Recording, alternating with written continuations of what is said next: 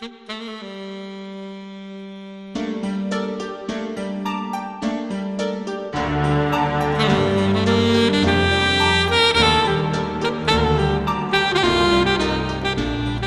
Mysteries of Mither by the Story Archaeologists, Chris Thompson and Isolde O'Brolachón Carmody.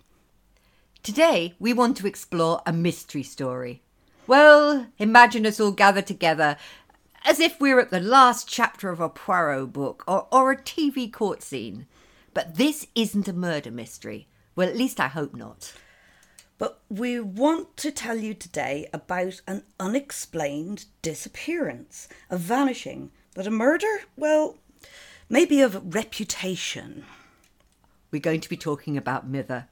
Mither is best known for the complex and romantic story of Tocmhac Éideanna. It begins with an almost fairy tale search for a bride, and it ends with the brutal destruction of the She Mounds themselves. Now, we won't be able to tell you the whole story today. We did, after all, spend 3 entire story archaeology episodes on it. But we'll attempt to tell it in brief here. The story begins with Mither going on a visit to his foster son, Oengus. Now, he's already helped the young Oengus to get back his name and his correct titles, but that is another story.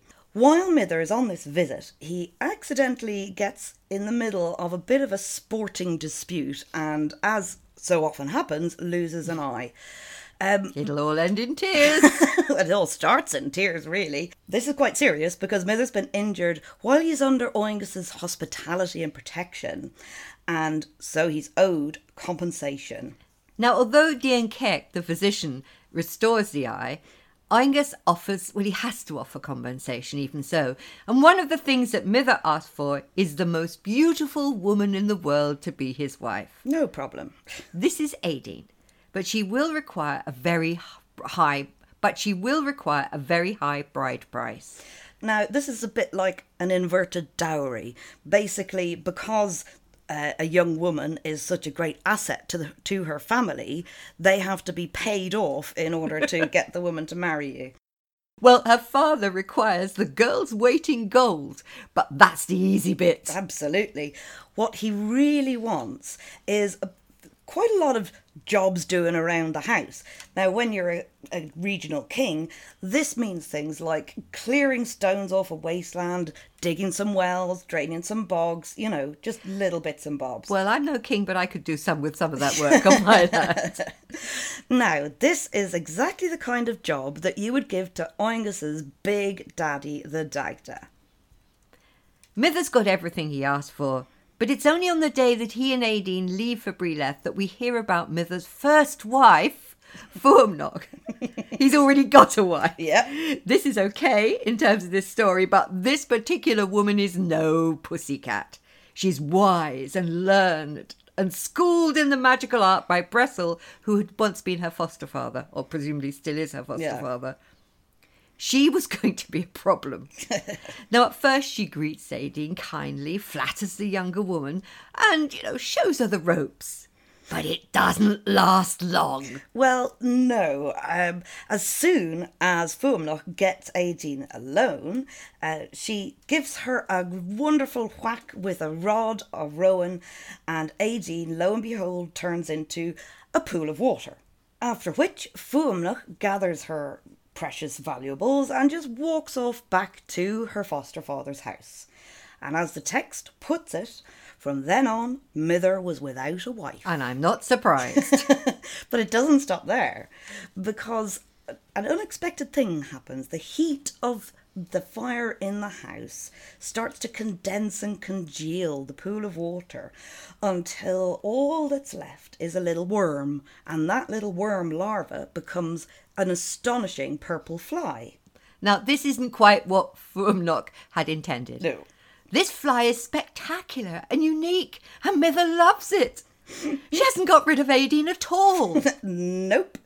Fuamnach, at this point, makes a bit of a show of offering an olive branch and arranges a visit over to Mither's to make peace. She is not going to repent of this deed, and she brings with her 3 heavyweights just to make sure that she doesn't bear the brunt of it. She brings Dagda, Lug and Ogma along with her as sureties. She can't do better than that. No. But when she sees Mither's obsession with this purple fly, she just loses it. She calls up a great wind and with her greatest spells blows the Aideen fly away so that she can find no rest for 7 years.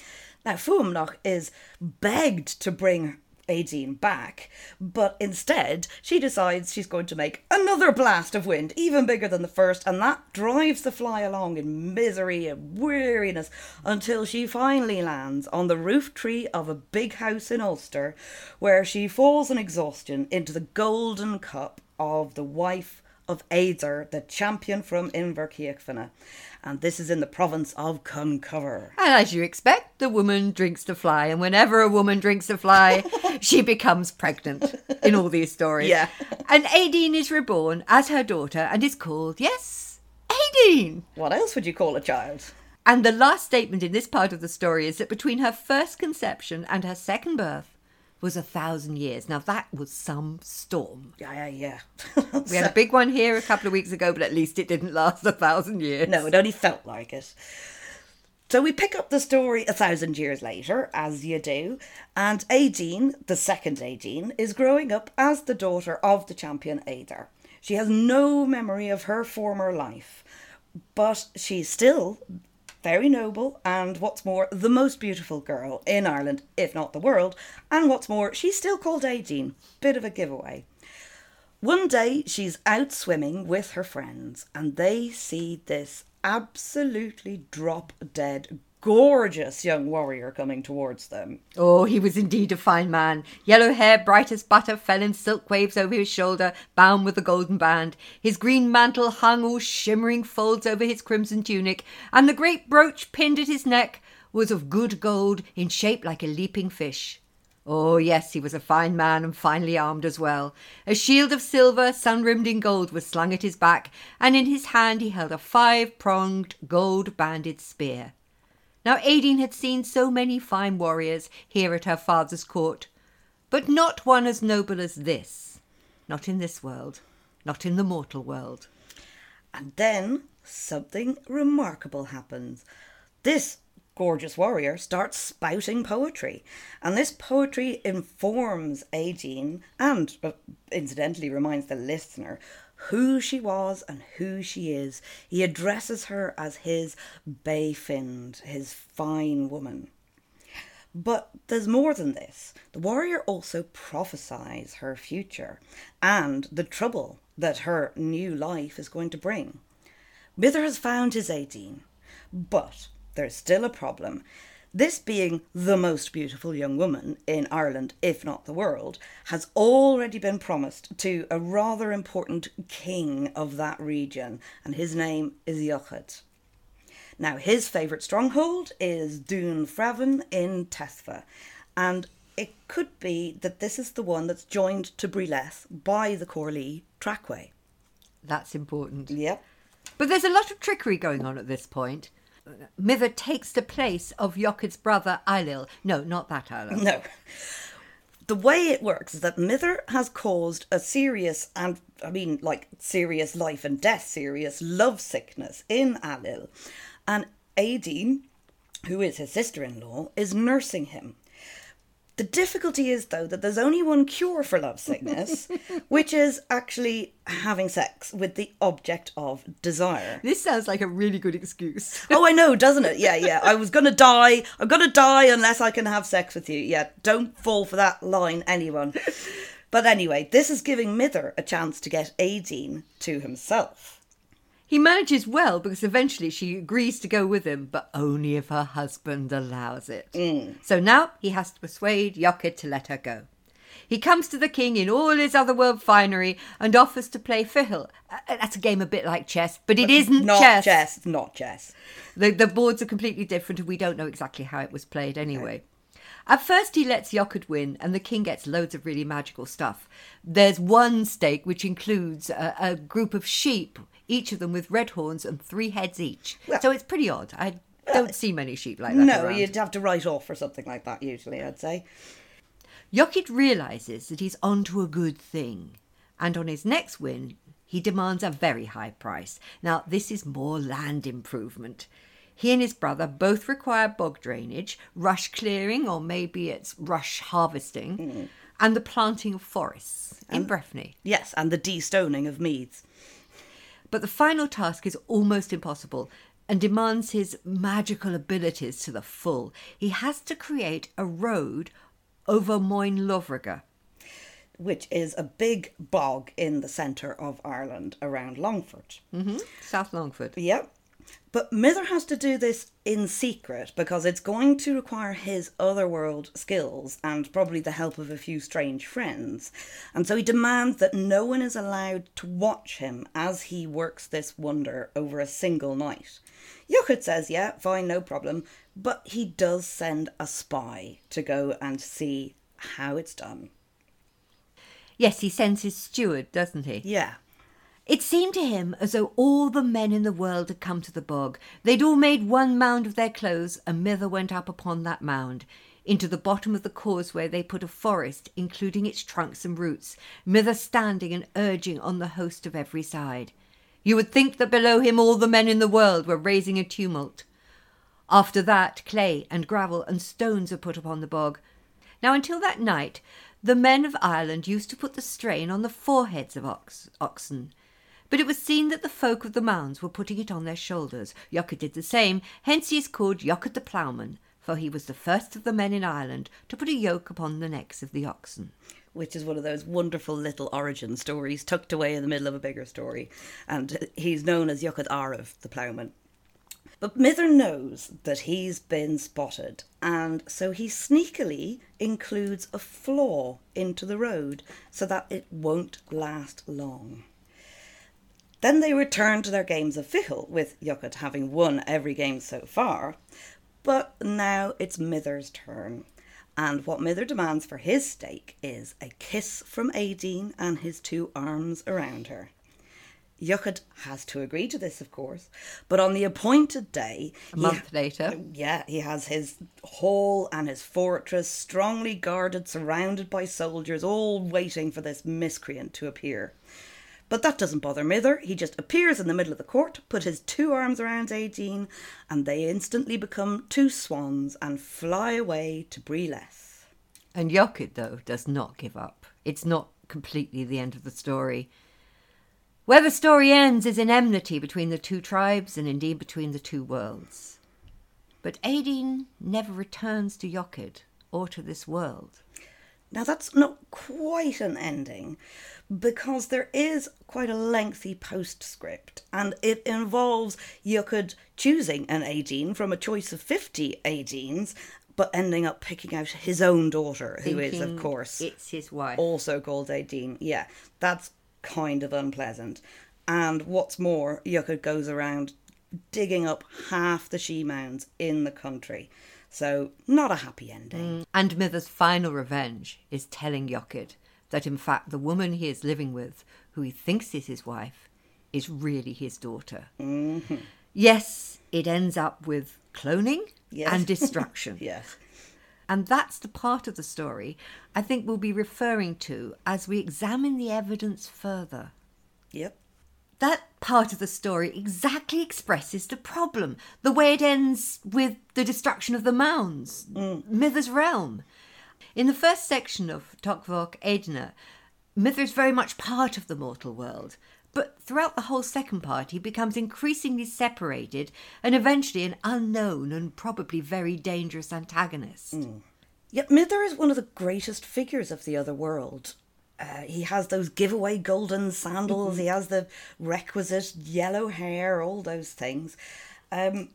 His name, Mither, it means balance, the middle, the judge. He is associated very closely with the Dagda and Oengus, who's the son of the Dagda, and who is Mither's own foster son, so he teaches him everything he knows. He's the judge who holds that fulcrum of the seesaw that is the world we know and the other world in balance. Now, my favourite story of Mither illustrates this perfectly. I'll tell it in brief. It's a story of Athenya the Unsociable. The story of Athenia the Unsociable. Athenia was a poet, with all that entails. What's more, he was a king's poet. And a king's poet should be the first to set an example, to be aware of the importance of the law of the land and the laws of hospitality.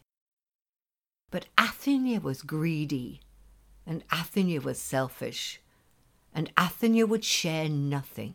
He kept to his house, hidden in secret, and the one thing he would never do was to share a meal with anyone else. So when it was time for him to eat, he would shut himself away, or even better, find a secluded place down by the river, hidden among the willows, where he could eat roast pig and drink wine in seclusion alone. But still he worried that others would find him, and others would demand to share whatever he had. Athenia knew that nearby, in a place called Brileth, there was a man whose name was Mither. Now he was no ordinary man. This was the great judge Mither, the man who bridged the worlds, and Mither had many a magical item. Athenia was interested in Mither's 3 cranes, 3 birds, the cranes of inhospitality. If you tried to walk past them, you would be in for a shock. The first would say, "Keep walking." The next would say, "Nothing for you here." And the third would say very firmly, "Go away." So Athenia went and stole the cranes and set them up outside his own house, and soon nobody cared to visit him. But Athenia still kept to his old custom of going down to the river to eat in secret. One evening while he was sitting by the river, he saw a man coming towards him, and this was no ordinary man, for he had the giveaway golden sandals and the golden band around his head, and his hair free-flowing and golden. Now the man stopped and said, "Athenia, will you share your meal?" "I will not," said Athenia. "Go away." "Oh, you need to learn the laws of hospitality," said the stranger, and he reached out his hand, and the food leapt from Athenia's plate to the man's hand and then was gone. Athenia was very angry. "If you do not give me my food back," he said, "I will make a satire upon you." The man laughed and said, "Just try it." "Give me your name," said Athenia. Now the stranger gave him a list of names. All of them seemed to be nonsense words. One could be translated as sharp lard, another as elope boat. Well, certainly Athenia could make no sense of them. So he sadly had to give up the idea of making a satire, and the satire was on him.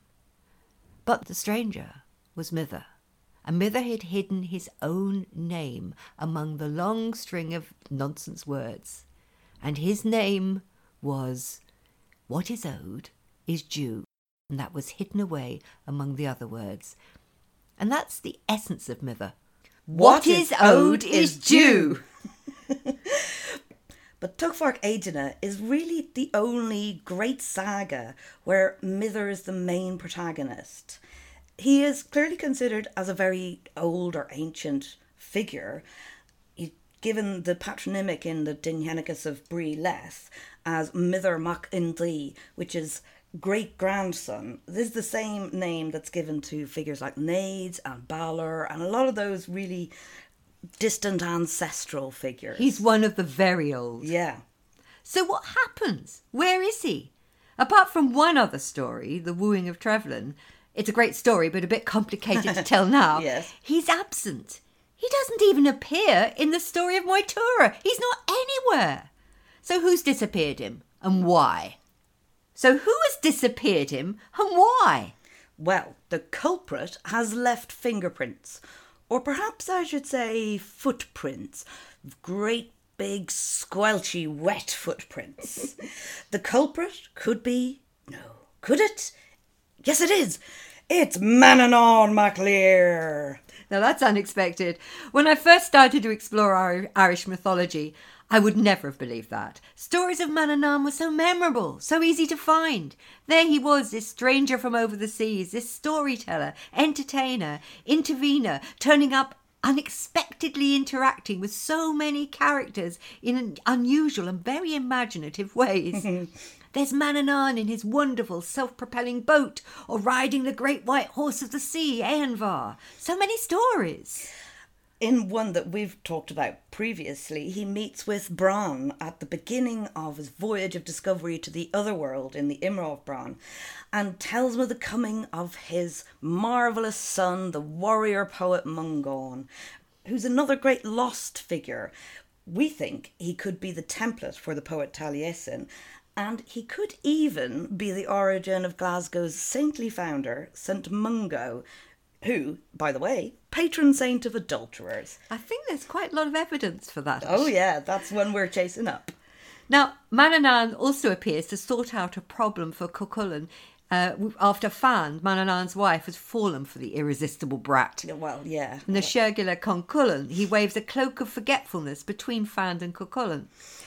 There are a few later stories. But this Cormac's Cup is a story I'm very fond of. And Cormac wants to be a good king. He wants to make good judgments. He wants to do everything he can to be this perfect king. And one day while he's going for a walk on the plains of Meath, he gets lost in a mist and finds himself in Manannán's realm. And he's given an apple branch which solves his problems temporarily, but eventually he gets given this great cup of truth, which falls to pieces if anyone tells a lie, and stays whole if anyone tells the truth. Yes. A bit biased in some ways, but it does the trick. But Manannán? Well, there's also the later story still of the Carnoch Quail Riavach, where this Carnoch, this Kern in the striped coat rather than striped pyjamas, is parenthetically identified as Manannán. Now, he is the ultimate trickster. He travels around Ireland, Tuathail, by the way, left-hand-wise, sorting out problems with the weird and wondrous feats for various local lords. And there's one feat which is described the way we would now describe the Indian rope trick. Yeah, exactly. Sending people up into the sky Yeah. from 17th century Ireland. That's long before the English went off to adopt India. Now, if you've been following all the clues, you've probably deduced that apart from the enunciation of his wonderful poet son, born to bridge the worlds, Manannán is sneakily acting as a judge, and that's Mither's job. Yeah, if we look at his appearances, first in the Shergilla, the way that Manannán shakes this cloak of forgetfulness, which both connects and separates the world of Cuchulainn from the world of himself and Fand, that's establishing an international border. Job of a judge. Yeah, and then in Cormac's Cup, he is very directly facilitating Cormac's ability to become the Irish Solomon, making good judgments, establishing the truth with this wonderful cup. But why is it Manannán who's teaching him and giving him this tool for great discretion and judgment? After all, Cormac gets lost in a magic mist in the Midlands. He's nowhere near the sea, which is Manannán's usual realm. Then we have the Carnoch. It's a very light-hearted story, and it's a late modern Irish romance. But still, every lord that the Carnoch visits gets what they deserve. In somewhat amusing ways. Yeah. What is owed is due. It's again. Yeah. So has the exuberant seaborn Manannán from distant isles really sneaked in and taken over the traditional role of Mither? Well, members of the jury, I can offer you one more piece of evidence which might just swing it. There's an alternate version of the story of how Oengus gained Brú na Bóinne, which we initially have as part of the opening of Tuckvark Éideanna. It comes up again in the Middle Irish story Altram Tegadá Vedder, which you like to call the House of the Two Buckets. Mm-hmm. So the fosterage of the House of Two Pails is what it literally means. Now this story is part of what we've called the Levergavala strand, which is that slightly later synchronous strand. The story begins with Manannán being called in to give advice after the Tuatha Dé Danann have been defeated by the Sons of Mill from over the sea. Manannán's advice is quite pragmatic for a defeated people. He basically says, run and hide, run and hide. Well, here is Manannán, also acting as a judge, dividing up the she-mounts. Yes. Manannán ordained the settlement of the nobles in their magic dwellings. He's also setting up traditions, including a curious one which they call the Feast of Goivnu for no discernible reason. And this is a feast that makes the Tuatha Danann deathless. I mean, was that necessary? Or is it a classical influence? Manannán's renewable pigs, I suppose they're a kind of Irish bacon ambrosia. I don't mean not rice, ambrosia. Now, the other really important thing is that Manannán is now to have precedence over every wedding and the feast of every lord. Now, that definitely smacks of droit de seigneur. Positively stinks of it. It's extremely feudal. Oh, it really is. Now the story moves into some familiar territory. Here's Elkvar. Poor old Elkvar. He never gets a good deal, does he? He is the keeper of Brú na Bóinne at the beginning of the Tuatha Éideanna. And it was he who was tricked out of this she by Oengus and the Dagda and their verbal trickery over days and nights. However, in Altran Tigad Vedder, he's now Oengus's foster father, who was originally Mither, as we saw before. Mither has been cut out. Yes. The Altram also tells how Oengus gains possession of the brew, but it is a different story. It's heartrending. It really is. In the first version, Elkvar is given a house of equal value. Absolutely. In this version, Oengus brings his foster father, Manannán, along to a great big feast that's being hosted by Elkvar in his wonderful house at the brew. Everyone is jealous, which is a bit weird. After the party, which naturally is at the end of the fourth day, everybody is passed out from enthusiasm, as my mother would say, dead drunk. The only ones still standing are Manannán and Oengus. And Manannán starts pouring poison in Oengus's ear. First of all, he starts stoking Oengus's greed and jealousy and persuades Oengus that Elkvar is just not good enough. He's just not fit to hold on to the wondrous brew. He says that Oengus should summon Elkvar and just tell him to leave, and he's got a magic spell that will help him. He then reminds Oengus that they are not part of the everyday mortal world. So the laws don't apply to them. Yeah. You get the suggestion that what he says implies the folk idea that turns up later, that the Tuatha Danann are actually fallen angels. Who, not bad enough to end up in hell with Lucifer, but left on earth. Yeah. And in fact, he backs this up. We are not of that origin, he says, but act on my advice this time. Yes. Oengus says he couldn't possibly do that. He says that if he usurped and got rid of his foster father, all fosterage would be undermined. But Manannán's reply is what is so shocking. He's destroying the institution of fosterage. He's destroying the basis of all Irish law and tradition. Stop that, said Manannán, for a king is nobler than a kingdom, and a lord than the heir. Your own will is better than your father or your mother's. Now, Coir is gone with that statement. The basis of Irish law and social structure is shattered. But Oengus accepts what Manannán has said, and the scene is terrible as Elkvar has to explain to his people why he's being forced to leave, why they are forced to leave. He's under compulsion to go. And poor Oengus is so horrified at what he has done, he tries to reverse the decision, tells Elkvar to return. But he can't. He can't come back. The spell compels him to leave. Yeah. Manannán here has become a feudal lord over his people. Well, members of the jury, that's a small part of our evidence. Mither, it seems, has been written out of the stories, and Manannán set up in his place to take on the role of intervener and judge. But I think it's a setup. Manannán is what's known in American detective stories as a patsy. Manannán, Lord of the Isle of Man, Son of the Sea, and the mysterious isles beyond. He isn't supposed to be the judge who holds the border between the worlds. Manannán is a great character. After all, he's the father of the wonderful poet-warrior Mungan. He is supposed to be an upholder of natural justice and the truth of the king, the Coir. Yet, in this last story, Manannán is forced to undermine and destroy that very law, which represents Mither's domain. There is a quatrain that's found towards the end of the wooing of Aideen. It goes like this. Foolish Fuamnach was Mither's wife, Sigval a hill with sacred trees, in Brileth a faultless arrangement, they were burned by Manannán. And the text says that this act took place long, long ago.